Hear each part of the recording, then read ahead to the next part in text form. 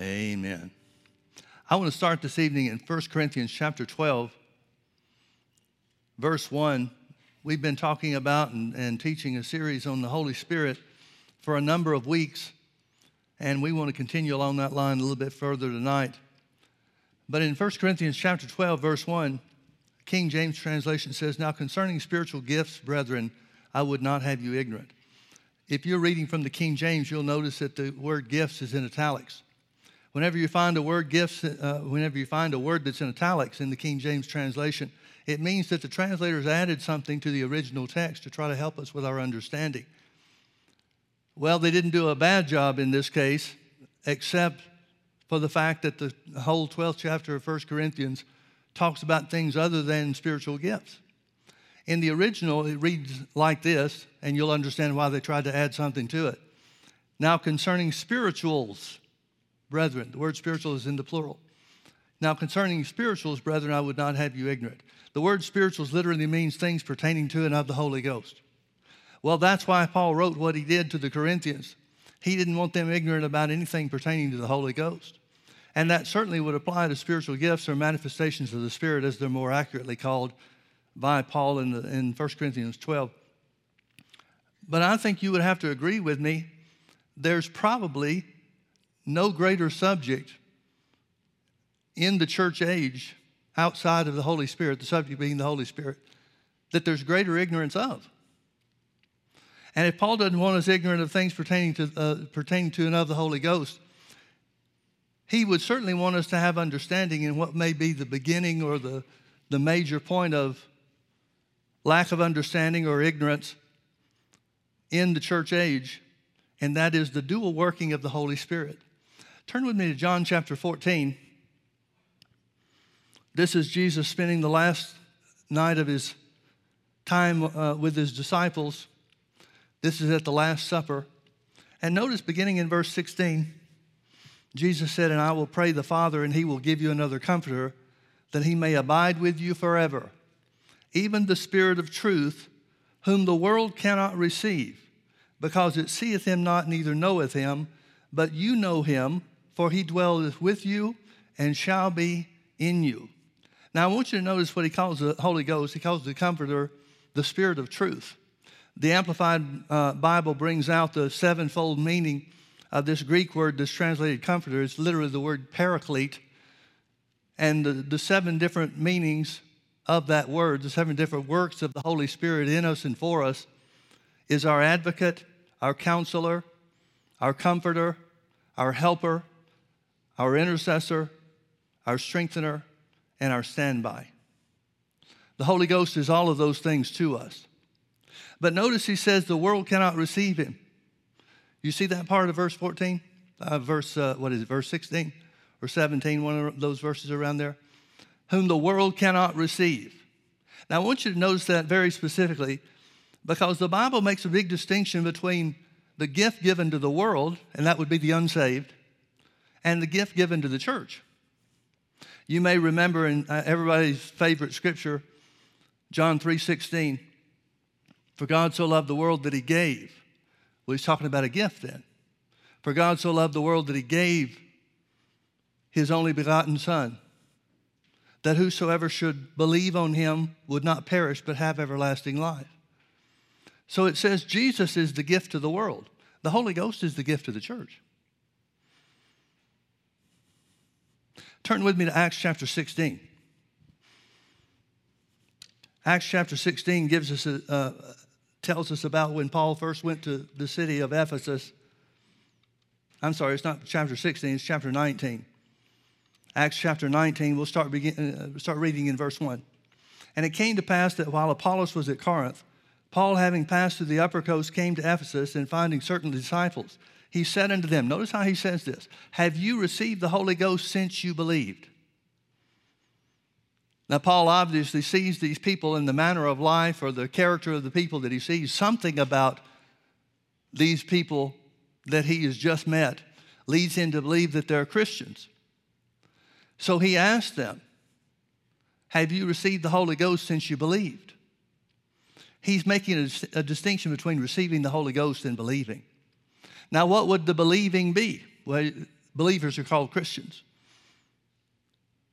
Every time the Bible talks about believers, it refers to those of us that have made Jesus the Lord of our lives. And so Paul assumes from something about them, something about his experience with them, he concludes or makes an assumption that they're Christians.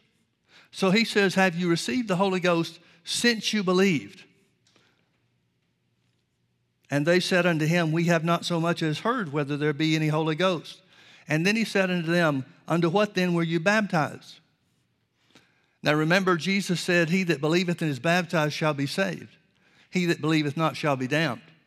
So here again is Paul's explanation or inquiry, really, as to why these people look and act like Christians. What do they believe? So he asked, unto what are you baptized? And they said, unto John's baptism. Now notice what Paul says from there. Then said Paul, John verily baptized with the baptism of repentance, saying unto the people that they should believe on him which should come after him, that is, on Christ Jesus. When they heard this, they were baptized in the name of the Lord Jesus. Now, folks, we don't know if he's talking about water baptism or not. He very well may be. This is a place where there would be plenty of water, where he first finds these people, and so it's possible that he baptized them in water. But it's also possible that the baptism he's talking about is being made a part of the family of God. See, the Bible says by one Spirit we're all baptized into one body. That doesn't have anything to do with water baptism. Now, don't get me wrong, I'm not criticizing water baptism. I'm not against water baptism, I'm for it. But it doesn't determine whether or not you're saved. Even when Jesus said, he that believeth and is baptized shall be saved, that's not a guarantee that he's talking about water baptism. He could very well be saying that to believe in Jesus brings you into the new birth and brings you into, or it causes you to be baptized into the family of God. The word baptism just means to immerse or put into. It could mean being put into water, but it could also mean being put into the family of God. So it says here, when they heard about Jesus, remember Paul is the one that tells us in Romans chapter 10 that you can't get saved without hearing about Jesus, because faith comes by hearing and hearing by the word of God. So he tells them, as simple as it is, he tells them that John talked about believing in Jesus who would come after him. So when they had heard this, they were baptized in the name of the Lord Jesus.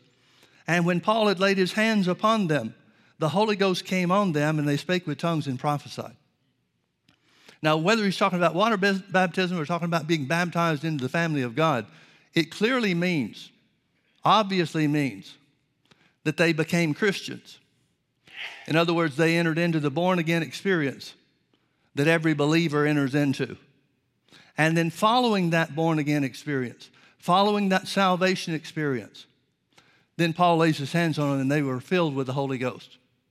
We see some of the same evidence of them being filled with the Holy Ghost as we see in Acts chapter 2. When the Holy Ghost came on the 120 in the upper room, they were all filled with the Spirit and began to speak with other tongues as the Spirit gave them utterance. Same example, same evidence. This is 20 years later, 20 years after Acts chapter 2, and we see the same evidence, the same work of the Holy Spirit operating in the church. So Paul laid his hands on them, and the Holy Ghost came on them, and they spake with tongues, and they prophesied. Now I want you to look back with me also to John chapter 20. John chapter 20 tells us about the resurrection of Jesus. It tells us about how Jesus appeared to Mary first after his resurrection, told her to go tell the disciples that he would meet with them later on or appear to them later on.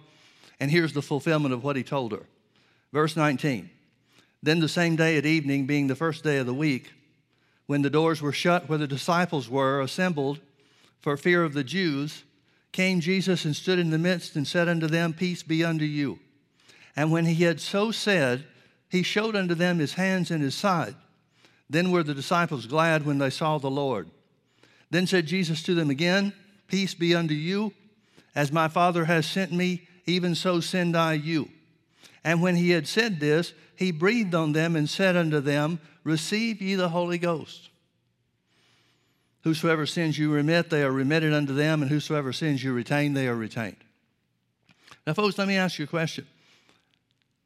If Jesus leads them to believe they are receiving something or going to receive something or receiving something at that time, and I don't know what else we could say would generate that or how we could deny that it would generate some expectation, because he breathes on them and says, receive the Holy Spirit or Holy Ghost. They have to be expecting something. From his words alone, they would expect the Holy Ghost to be given to them. But the change that this makes in their lives looks a lot like salvation. It tells us in Luke chapter 24, verse 52 and 53, it said they were continually in the temple worshiping and praising God. They were filled with joy and openly in the temple. Well, they're not openly in the temple here. It says specifically that they're assembled behind closed doors for fear of the Jews. Well, what happened to them that caused them to stop being afraid of the Jews? The Jews didn't lose power, did they?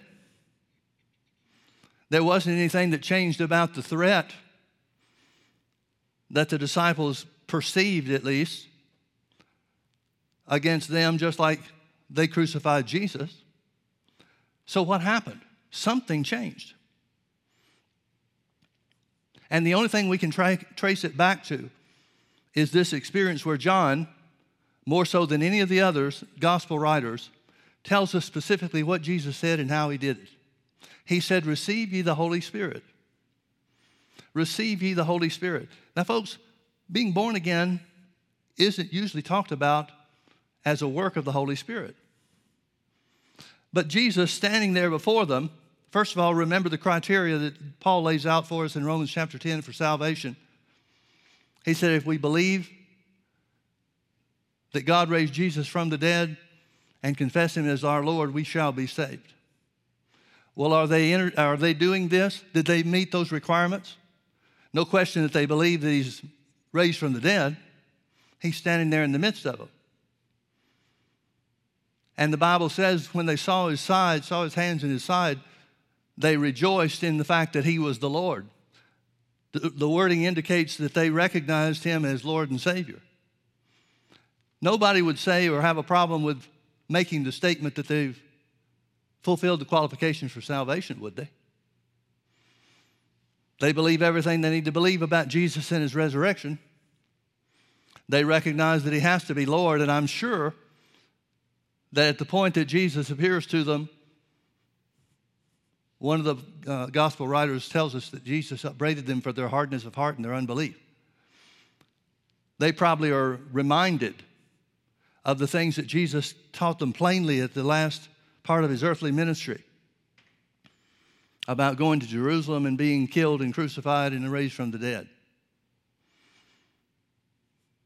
So if Jesus said, receive you the Holy Spirit, and they didn't get something, then he had to be a partner to a lie.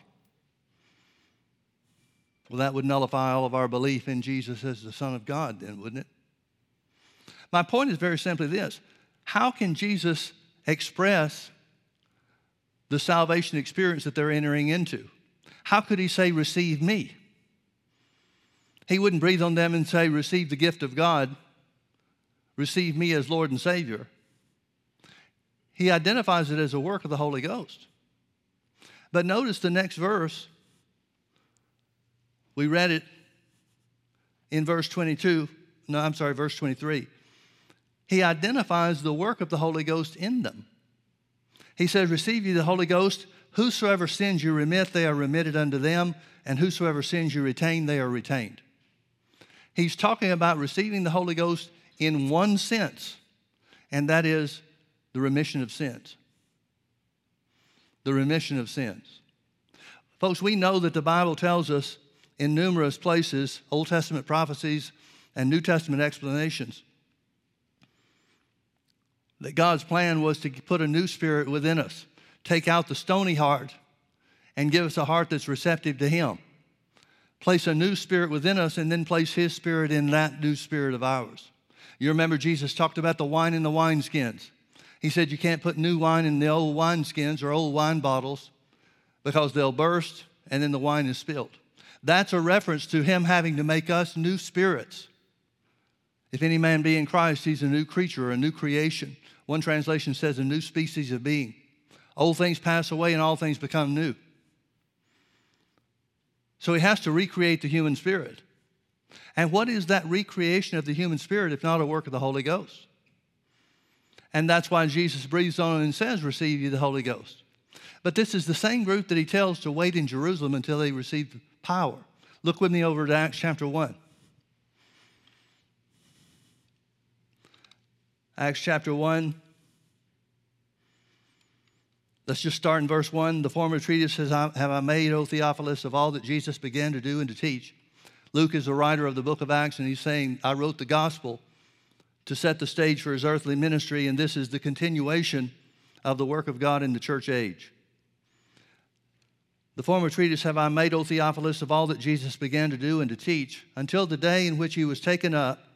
After that, he, through the Holy Ghost, had given commandments unto the apostles whom he had chosen. Jesus is still giving credit to the Holy Ghost for being the originator of his words. To whom also he showed himself alive after his passion by many infallible proofs, being seen of them 40 days, and speaking of the things pertaining to the kingdom of God. And being assembled together with them, he commanded them that they should not depart from Jerusalem, but wait for the promise of the Father, which, saith he, you have heard of me. For John truly baptized with water, but you shall be baptized with the Holy Ghost not many days hence. When they therefore were come together, they asked him, saying, wilt thou at this time restore again the kingdom to Israel? And he said unto them, it is not for you to know the times or the seasons which the Father has put in his own power. Verse 8, but you shall receive power after that the Holy Ghost has come upon you. And you shall be witnesses unto me, both in Jerusalem and in all Judea and in Samaria and unto the uttermost part of the earth. And while he had spoken these things, while they beheld, he was taken up, and a cloud received him out of their sight. And while they looked steadfastly toward heaven as he went up, behold, two men stood by them in white apparel, which also said, you men of Galilee, why stand ye gazing up into heaven? This same Jesus which is taken up from you into heaven shall so come in like manner as you have seen him go into heaven. Well, that just makes the hair stand up on the back of your neck, doesn't it? Now, folks, Jesus is the gift given to the world. In other words, salvation is God's free gift to mankind. There are restrictions. Faith is required. Again, Paul told us exactly what we must believe and what we must confess. We must believe that God raised Jesus from the dead and confess him as Lord in order to take hold of that free gift that's been given to the whole world. Paul goes on in Romans chapter 10 to tell us that people are saved through the foolishness of preaching, because if you don't hear, you can't believe. Peter even says it this way. He says, we're born again by the incorruptible seed of God's word. Well, is it the word of God that really gets us saved? Well, it's the hearing of the word and the believing of the word and the confessing of Jesus as Lord that brings us into salvation. But Jesus in John chapter 20 called it receiving the Holy Ghost. Peter calls it being born again by the incorruptible seed of the word. John said it this way. He said, we know that we pass from death to life because we love the brethren. Well, where do we get that love? That's one of the characteristics of the recreated human spirit. The list of 9 things over in Galatians chapter 5. The 9 characteristics are love, joy, peace, long-suffering, gentleness, goodness, faithfulness, meekness, and temperance. Against such there is no law. Well, love is part of that list. It heads up the list. Where does that love come from? Paul said in Romans chapter 5 and verse 5 that the love of God has been shed abroad in our hearts by the Holy Ghost. Well, when? At the new birth. When we're born again. So in Acts chapter 2, it tells us the fulfillment of these things, the power that we the disciples were supposed to receive, beginning in verse 1, chapter 2 of Acts. And when the day of Pentecost was fully come, they were all with one accord in one place. And suddenly there came a sound from heaven as of a rushing mighty wind, and it filled all the house where they were sitting. And there appeared unto them cloven tongues like as of fire, and it sat upon each of them. Verse 4, and they were all filled with the Holy Ghost and began to speak with other tongues as the Spirit gave them utterance. Notice the evidence is the same as we see 20 years later in Acts chapter 19.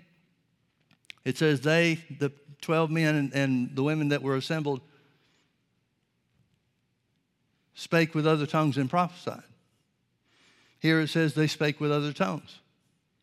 Now, folks, I have no doubt that the disciples told those people that were closest to them, people that may not have been in Jerusalem, people that may not have been there for the whole thing that happened with Jesus concerning his crucifixion or his resurrection. I have no doubt that the disciples were looking for people to tell the truth, the good news about Jesus being raised from the dead. They certainly didn't have a citywide meeting or anything like it turned into in Acts chapter 2. But they could certainly tell people what they knew. They see what happens with Thomas. If we kept reading in chapter 20, after the disciples saw Jesus, had him breathe on them and say, receive the Holy Spirit, Thomas wasn't there. And Thomas was told by the disciples, here's an example. They're trying to tell somebody that didn't know and weren't present with them so that they can have the same thing that they had. Thomas can have the same thing that others had. But Thomas wouldn't believe. He said, unless I see the print of the nail in his hands and thrust my hand into his side where that Roman soldier stuck the spear, he said, I won't believe. He didn't say he couldn't believe, he said he wouldn't. So Jesus appears several days later and says to Thomas, he doesn't have to single anybody else out because the rest of them were there when he first appeared. But he says to Thomas, look at my hands. Put your hand in my side. If that's what it takes for you to believe, go ahead and do it. And Thomas confesses Jesus as Lord. He says, my Lord and my God. Now, Jesus says something interesting to Thomas. He said, because you have seen me, you believed.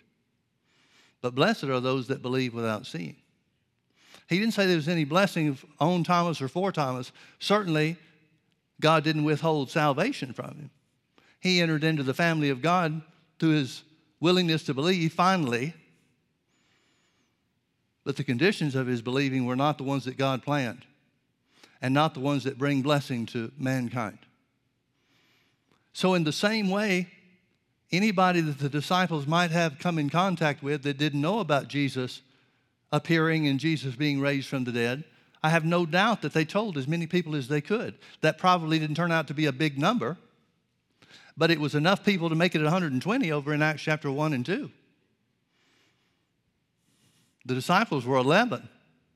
We know some of the women, Mary Magdalene and Mary, the mother of Jesus, were part of the company too.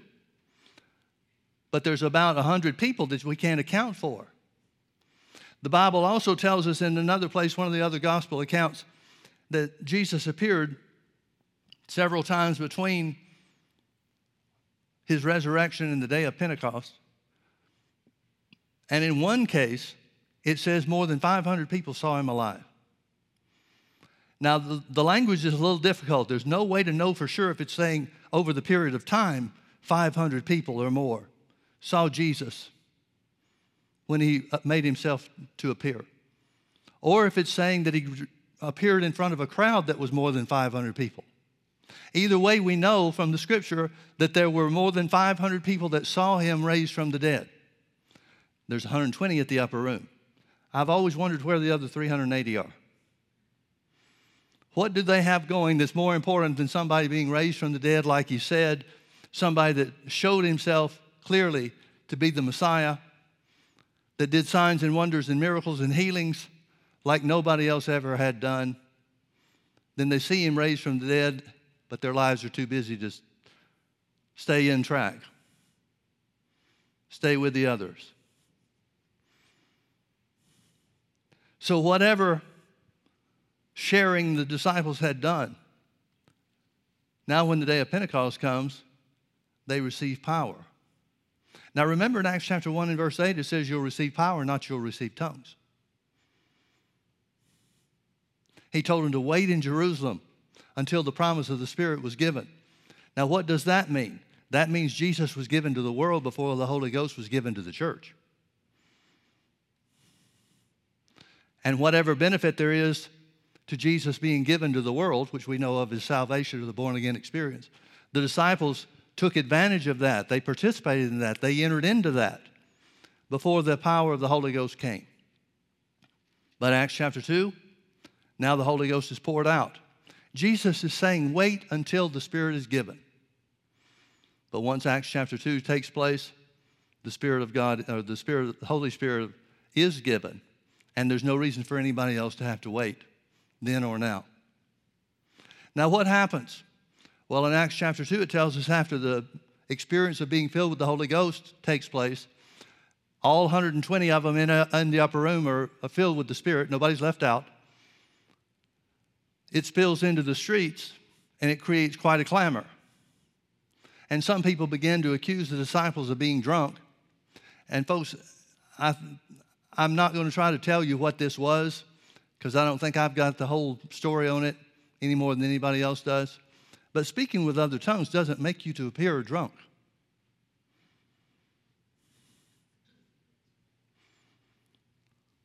I dare say that none of us could ever walk into a bar and find people that have had too much to drink and say, oh, that looks like the Holy Ghost. So there has to be another effect on them. There has to be something taking place in Acts chapter 2 that goes beyond, if just a little bit beyond, the speaking with tongues. So Peter addresses the crowd and he says, first thing he says is, these men are not drunk as you suppose, seeing it's but the third hour of the day. Peter's defense seems to be it's too early to get drunk, which is kind of a weak introduction as far as I'm concerned. But nevertheless, he said, this is that which was spoken by Joel the prophet. And then he preaches just a very simple message. Very simple message. But the power of his preaching brings 3,000 people into the kingdom of God in that one day. Well, we certainly see from the results that there's additional power that they didn't have. We certainly see from what Jesus told them to wait in Jerusalem until they be endued with power from on high.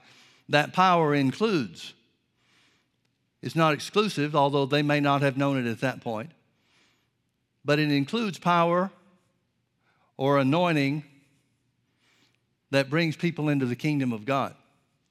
But then in Acts chapter 3, and again, we don't know how long that was between Acts chapter 2 and Acts chapter 3. The Bible implies that it was a short time, but there was a little bit of time, days at least, between Acts chapter 2 and Acts chapter 3. But it tells us in Acts chapter 3 that Peter and John went to the temple at the hour of prayer. They must have had a set time that they would go to pray. And they walked by a guy that they've seen numerous times before. Every time they walk through that beautiful gate of the temple, as it was called, they see this crippled guy. Long story short, Peter winds up ministering, healing to him. His feet and his ankle bones receive strength, and he stands up, and he's leaping, he's jumping around, magnifying God because of the healing that takes place to bring him from being a cripple to restored health. Then Peter begins to preach again. He tells everybody plainly, it's not us. It's not our power. It's not our holiness. It's not because we're apostles or that we have some exclusive power because we were close to Jesus, which are the excuses most people give today, or the explanations they try to make to explain away why things don't happen the same way, at least in their mind or in their thinking. Well, the apostles had something special. Peter said they didn't. Well, because of their relationship with God, they had a special place of holiness. Peter said they didn't. Now, I'm sure a lot of theologians nowadays know a lot better than Peter did, but Peter, being the one that is experiencing this, tells us that it wasn't any of those reasons. But he tells us what it was. He said it was the name of Jesus through faith in his name that has made this man strong, whom you see and know. Well, the Bible tells us as a result of that miracle, and Peter preaching and talking about how the name of Jesus carries the same power now as it did when Jesus was here, doing the wonders and the signs and the miracles, 5,000 people get saved. So in the first two stories about the church, we've got 8,000 people that were saved. Add that to the 120 that they started with, that's a pretty good-sized church. in what we have to understand or expect to be a short period of time. Then we see some other things happening. Turn with me to Acts chapter 8.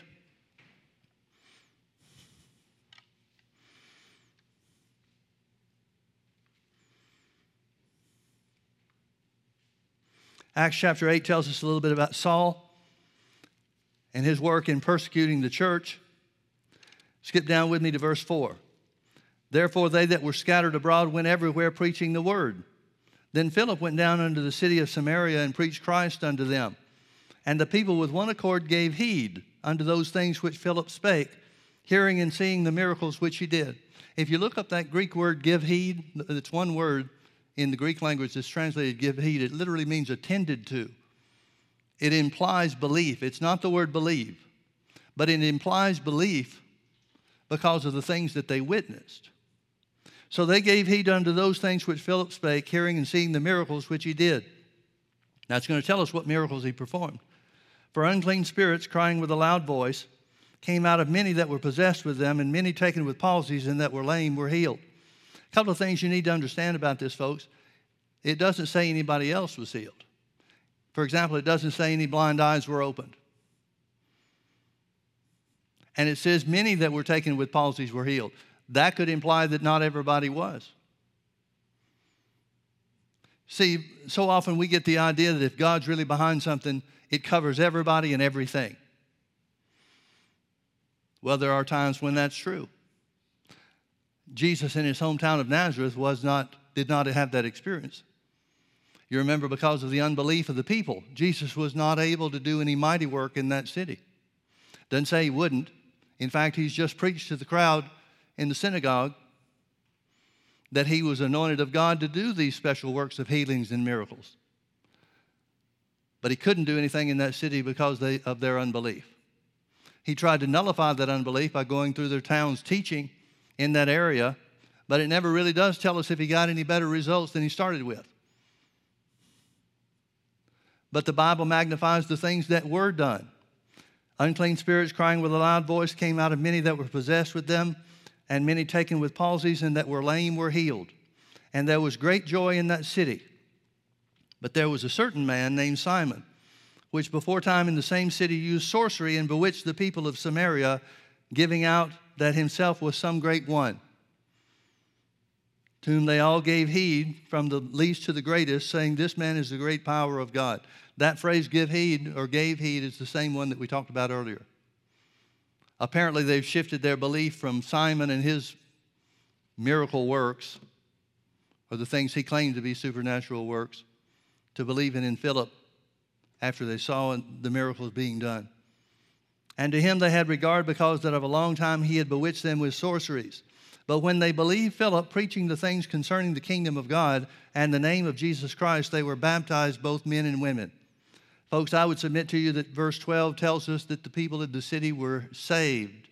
They entered into the born-again experience through Philip's ministry.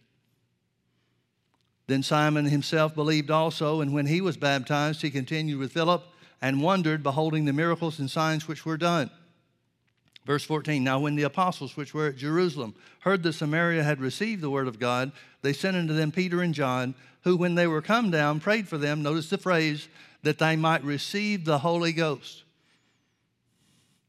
Nothing to tarry for, nothing to wait for, because the Holy Ghost has already been given. And notice how he says it. Notice how the Holy Ghost refers to it, that they might receive the Holy Ghost. See, all there is taking hold of it. The Holy Ghost has been given. We wouldn't tell anybody that came for salvation that they had to wait for anything, would we?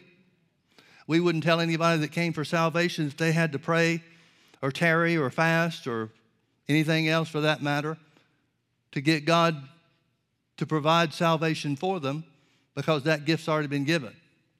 Jesus is the gift of the world when he hung on the cross as a substitute for your sins and mine. In the same way, there's nothing to wait for concerning the baptism of the infilling of the Holy Ghost. He's already been given. He was given on the day of Pentecost, as recorded in Acts chapter 2. And from that time, since he was given to the church, now the only criteria for being filled with the Holy Ghost is to be a part of the family of God and to believe that you receive. And that's what they did. They prayed for them that they might receive the Holy Ghost. The Bible is very specific on the way that it says some of these things, folks. Even if we don't choose to say it the same way, the Bible is real specific. Who, when they were come down, prayed for them that they might receive the Holy Ghost, for as yet he was fallen upon none of them, only they were baptized in the name of the Lord Jesus. In other words, it's saying nobody had been filled with the Holy Ghost. Here the Bible, this verse of Scripture talks about the Holy Ghost having fallen. Well, really, it had not fallen on any of them. Only they had entered into salvation. Then laid they their hands on them, and they received the Holy Ghost. Same thing. They laid their hands on them, and they received the Holy Ghost. Now, what about the evidence of these guys?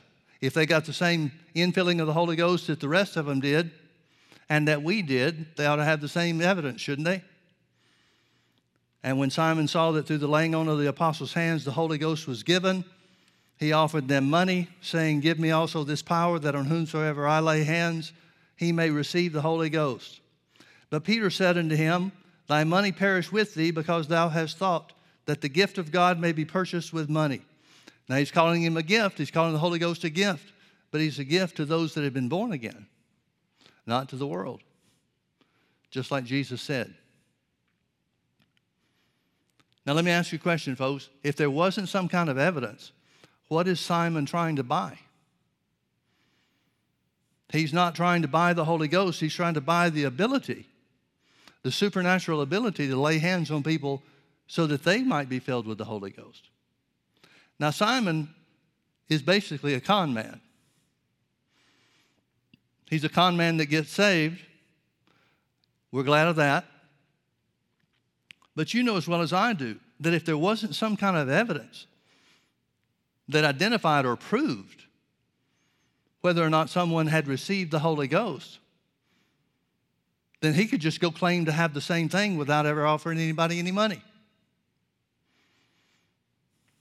But Peter cuts him off. He says, Your money perish with you, because you have thought that the gift of God may be purchased with money. The gift of God here he's talking about is not the baptism of the Holy Ghost. He's talking about the supernatural ability to lay hands on people and them receive the Holy Spirit. That's what Simon's trying to buy. Notice verse 21. Peter is saying, Thou hast neither part nor lot in this matter. You know what that word matter is? It's the word utterance. Thou hast no part nor lot in this matter. It's the same word, or a form of the same word, that's used in Acts chapter 2 and verse 4. They were all filled with the Spirit and began to speak with other tongues as the Spirit gave them utterance. Thou hast neither part nor lot in this matter, for thy heart is not right in the sight of God. Notice again, we've got the same thing. We've got a dual working of the Holy Spirit. We have a Holy Spirit doing a work inside them, inside of the people in Samaria. And then we have the Holy Ghost coming upon them, just like the disciples, just like the ones that were assembled behind closed doors for fear of the Jews, Jesus' disciples. First they were saved, then they were empowered when the Holy Ghost was given.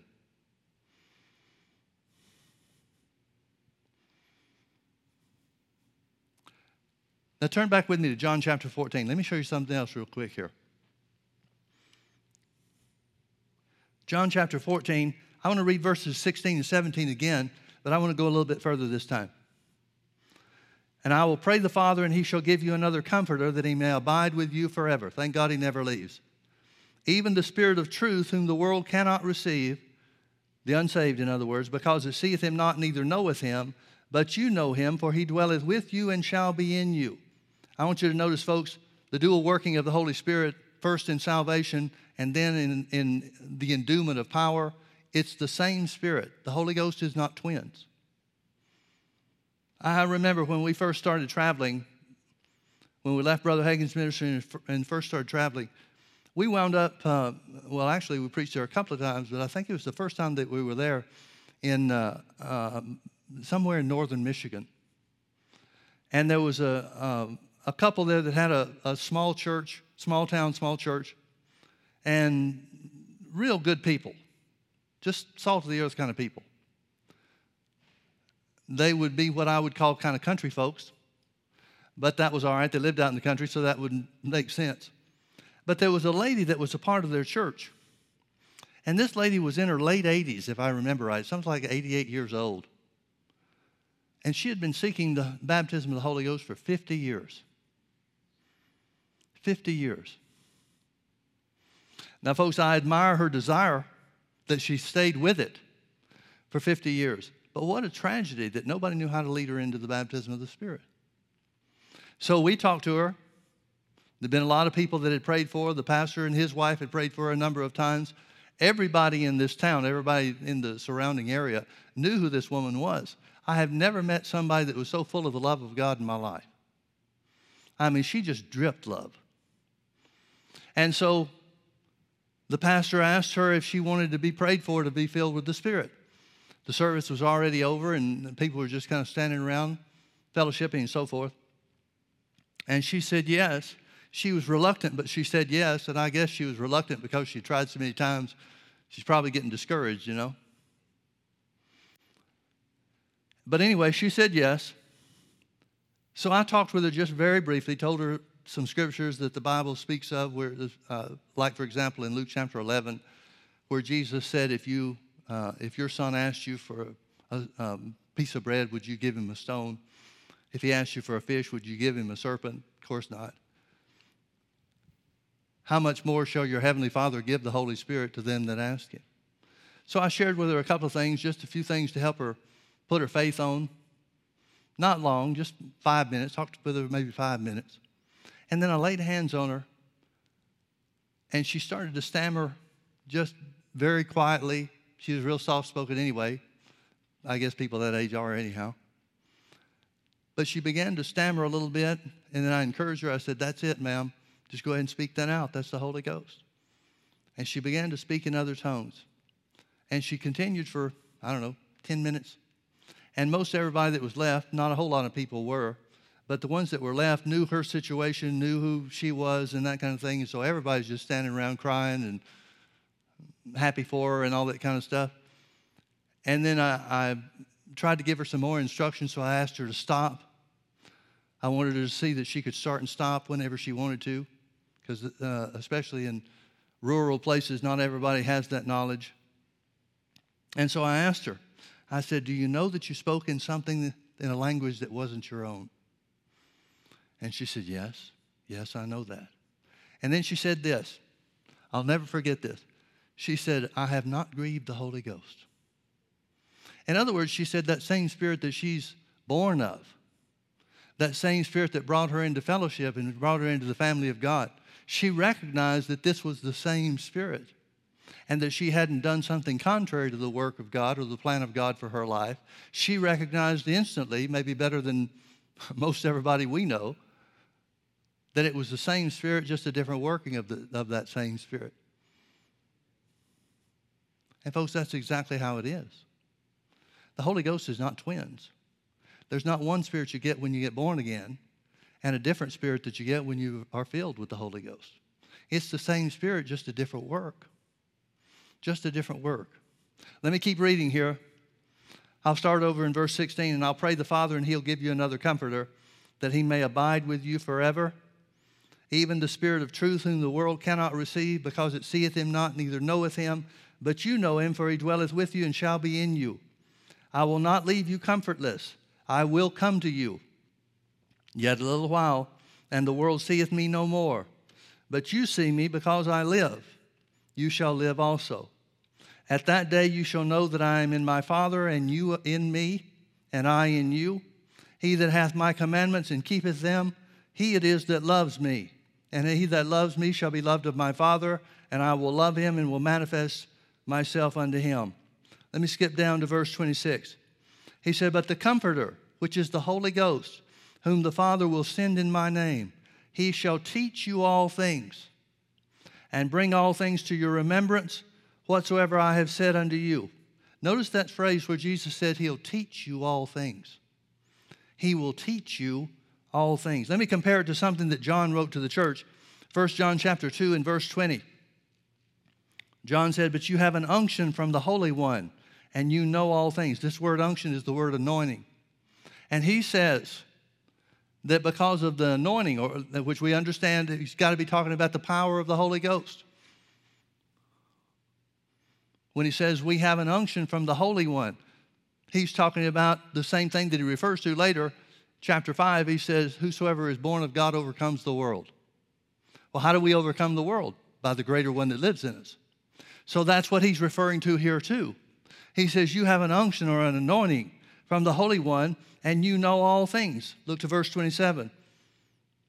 But the anointing, same word. Unction and anointing are the same words. But the anointing which you have received of him abides in you. Well, what for? And you need not that any man teach you. But as the same anointing teaches you of all things, and is truth and is no lie, and even as it hath taught you, you shall abide in him. You remember when Jesus said in John chapter 15, I am the vine, you're the branches? He said, if you abide in me and my words abide in you, you shall ask what you will, and it shall be done unto you. Herein is my Father glorified, that you bear much fruit. In other words, God wants you to get answers to your prayer. He wants you to receive the things that you lay claim to that were purchased by the blood of Jesus and the substitutionary work of Jesus as our Lord and Savior. When he's talking about those things, he's talking about the anointing, the power of the Holy Ghost that's in us. And the reference he makes to the power of the Holy Ghost is in teaching us. Folks, I want you to understand something. Every one of us have the teacher on the inside of us. Now, when he says we don't need anybody to teach us, that doesn't mean that we shouldn't listen to good teaching. It doesn't mean we don't need to be a part of a church family where we can be taught and can be instructed in the Scripture. He's saying that he'll teach us all things to show us the difference between right and wrong. We don't need to ask anybody else if someone else is right. We don't need to find out if this minister or this ministry or this work or that work is of God. Those are things that the Holy Ghost will share with you individually. Those are things that the Holy Ghost will lead you and guide you into. He'll teach you all things. He'll bring to your remembrance the Word of God. Folks, if we'll fellowship with God through His Word, He'll bring that Word back to us to give us the answers to the things we need in life. Most of the time, it seems to me that Christians live in an arm's length type fellowship with God, and then when things turn around in their life to where they don't know what to do, then they'll go to extremes to find out. They'll go chase after this counselor or that counselor or this ministry or that ministry. They'll go to extremes like fasting for some unreal period of time to try to get answers from God about what to do. Now, folks, don't get me wrong. I've had some wonderful experiences with fasting. But those experiences I've had have always been as a result of the Holy Ghost prompting me to fast. It's kind of funny. Several years ago, there was a period of time that I decided to fast. I felt like I was being led by the Holy Ghost to do it. And it was the easiest thing that I ever did. I wound up going just under 2 weeks, got the answers, got the information that I was looking for from the Lord, maybe kept it going for another couple of days just for the sake of weight loss. Not spiritual purpose, but physical purpose. But it was one of the greatest experiences I've ever had in my life. I know that sounds weird, and I never would have thought that I could have something like that, but it was great. It was just fabulous. And then about a year ago, I decided to tune up a little bit. And so I was going to fast. I didn't make it half a day. And there was only one difference, and that difference was the greater one on the inside of me.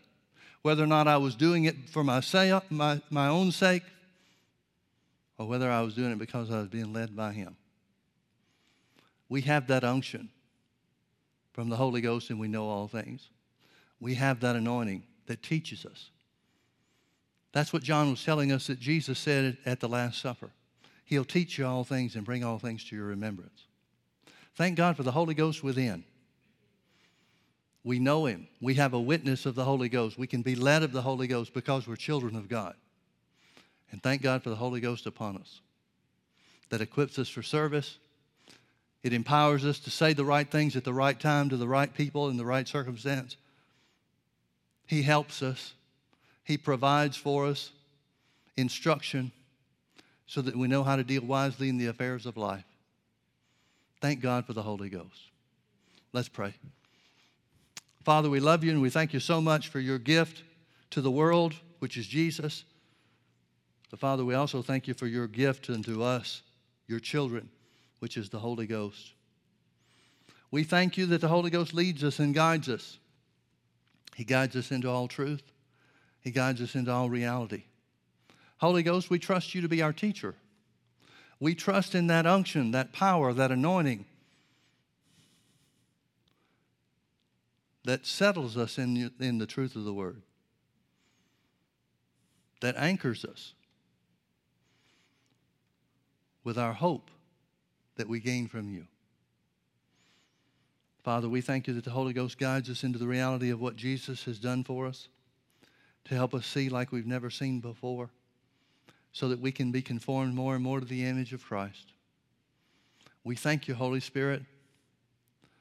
The same Spirit that raised Jesus from the dead dwells in us, and you are quickening our mortal bodies by the presence, your presence, within us and upon us. Thank you, Father, for being so good to us. In Jesus' name, amen. Amen. Praise the Lord.